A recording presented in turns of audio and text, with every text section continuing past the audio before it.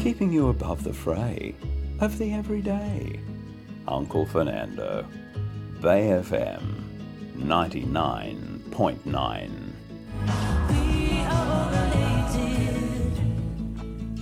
Listen to Uncle Fernando on Bay FM 99.9.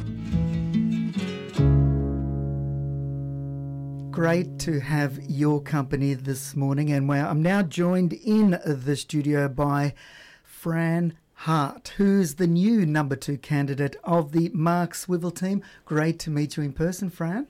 Thanks so much, Fern. Thanks for having me here. Look, you replaced Meredith Ray, who pulled out of the race recently. Tell us a bit about yourself. I did. I'm a latecomer to the race, but I'm an enthusiastic participant, that's for sure. I live in Federal and I've lived in the Shire for 15 years. I'm a mother of 3 teenage daughters. My eldest is actually doing her HSC this year, so that's been very interesting. My husband and I are small business owners in the Shire. We have a manufacturing business in Byron Industrial Estate. It's actually a business that's been around for 30 years in Byron. We've owned it for the last 6 years, and it's quite unique. We supply an Australian-wide market. So, yeah, we're, in Byron, but supplying to the whole of Australia. And why do you want to stand for council? Well, Mark actually asked me a while ago, and I politely declined quite emphatically, saying, "Are you mad?" But he doesn't take no for an answer. He's a very persuasive man. He's a very good friend of mine. I've known him for quite a long time. And what actually shifted for me this year is really acknowledging the suffering in our community. So I've had some really confronting and thought-provoking and challenging conversations this year with our community. Whilst in lockdown, with my 3 kids and working, I've also really had the time to look deeply at what's happening in our community. And I just actually, and coming from a place of deep love for our community, just felt fear for where we are and how fragile we feel and how divided we feel. And so when Mark did ask me, probably about 6 weeks ago, I actually very quickly said yes, because I saw an opportunity with my skills and my passion and I suppose my perspective on life and my values to actually make a difference in that field and to bring about some healing for our community and to provide leadership. Well, what do you mean about that suffering? Is that just about the COVID era?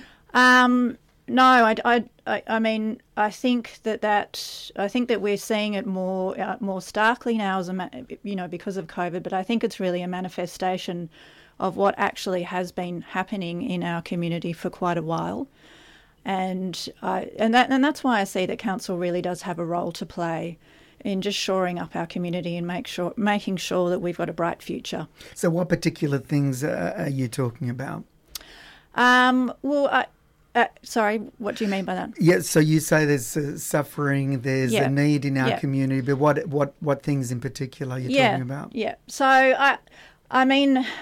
I think broadly the people that really make up the essence and soul of our community are feeling disenfranchised, pushed out, left out of the conversation, that they don't have a place here anymore. We know about homelessness and the terrible housing statistics, but it's also youth. It's anyone that's renting, it's our age, disabled. It's all those that may be vulnerable, I think are really suffering. But I also do think that it's our alternates, creatives, our hippies, deep thinkers, the people that have really made Byron what they are feeling that they don't have a place here anymore necessarily. So what do you want to do to help all that? Yeah, so I come from a community development background, so I am a small business owner now, but my career has actually been in community development, and I see that there's great scope for that in dealing with this issue. So I had to get up to speed really quickly with what was happening at a council level when I said yes, and I really clarified my thoughts around 3 issues. And I think that's the first thing that's really important is actually around creating a united Byron identity for ourselves. And I think that's where community development can be really effective. Well, that's a biggie when we're so diverse. It is, but interestingly, I'm participating in the Federal Master Plan at the moment, and that's an incredible showcase of community-led planning. And I think with really constructive community consultation that doesn't leave anyone out and really actively listens, then I do feel, and obviously there's, so many facets to that and ways that you can do that. But I've seen that happen with the Federal Master Plan. And if everyone feels engaged and that they have a voice, then I think that you can actually become unified in a sense. So we may all be different, but we can agree about fundamentally who we are and what we're about.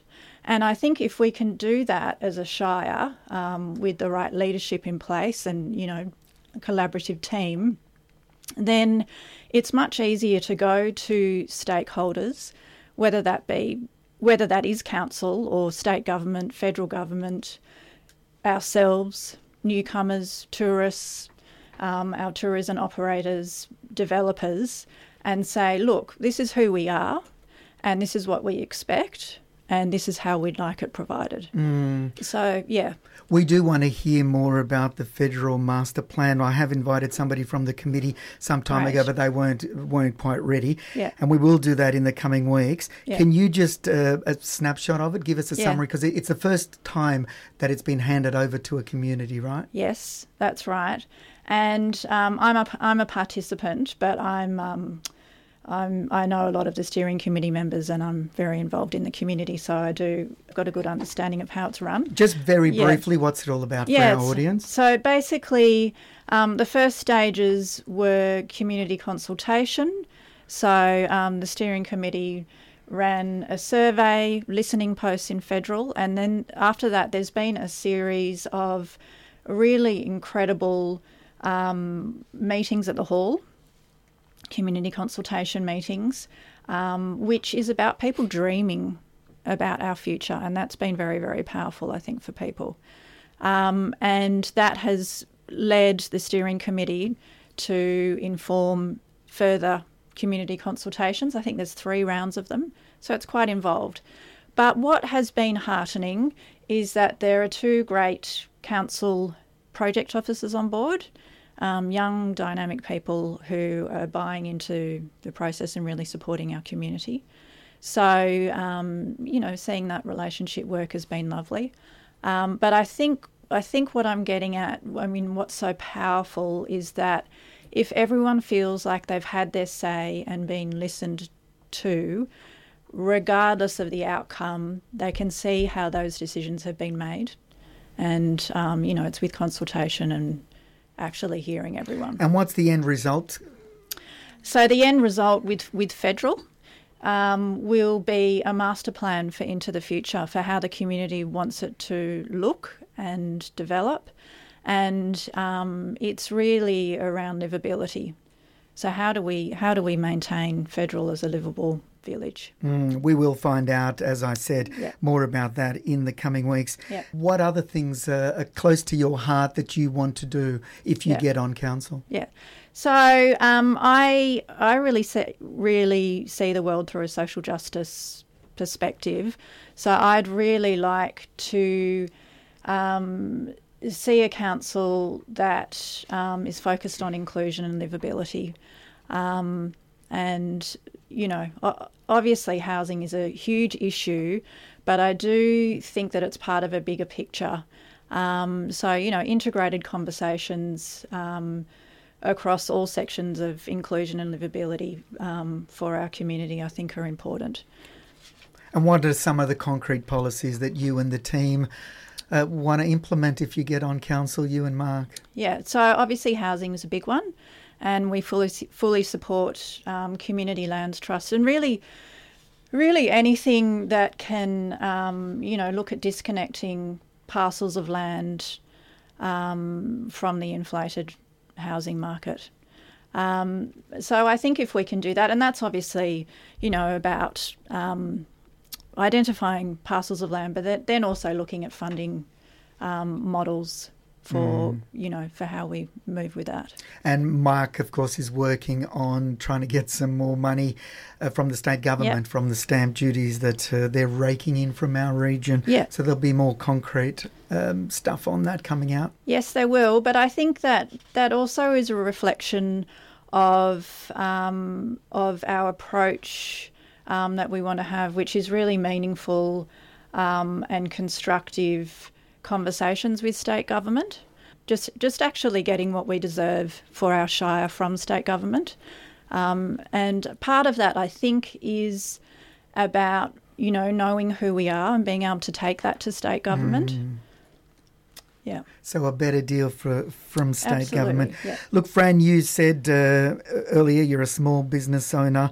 Businesses are very excited about the reopening to the world today. You're in manufacturing, it's slightly different. How has this whole period, affected you and your business? Well, we probably are in quite a unique situation being manufacturing, but we certainly have had other challenges being based in the Shire that we face right now. So I just want to preface this by saying I feel extremely lucky that we own our home in Federal, so I don't have housing insecurity. But what we do have right now with our business that I said has been in the Shire for 30 years is that we've been priced out of the market.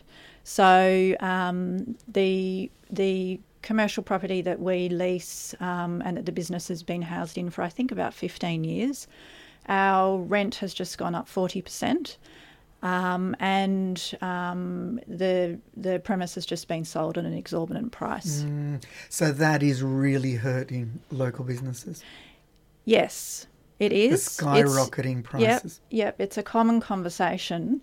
And the other side of that, which I have found really interesting, is that, and enlightening, is that, being in this position, we then went out and looked for other tenancies, or we were even prepared to buy somewhere, so we weren't in this situation again. And whether that be an existing factory or build a factory, and there really is nothing in the Shire, like absolutely nothing. If you go to real estates, they almost laugh at you and just say, look, the list is so long, you really have really limited chance. So you effectively have to go out. You have to go out, yeah. So we actually have been in conversations with council, their business enterprise officer, who put us in touch with town planners, and just to see actually what's available.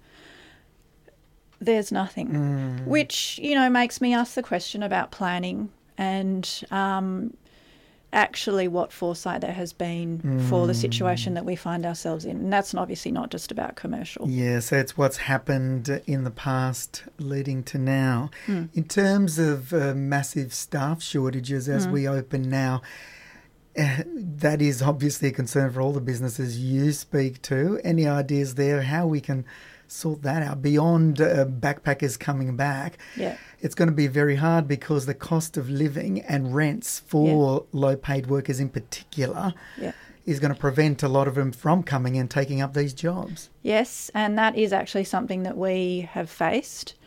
So we're always conscious when we're advertising for new positions about where our staff are going to live and how they're going to afford to do that.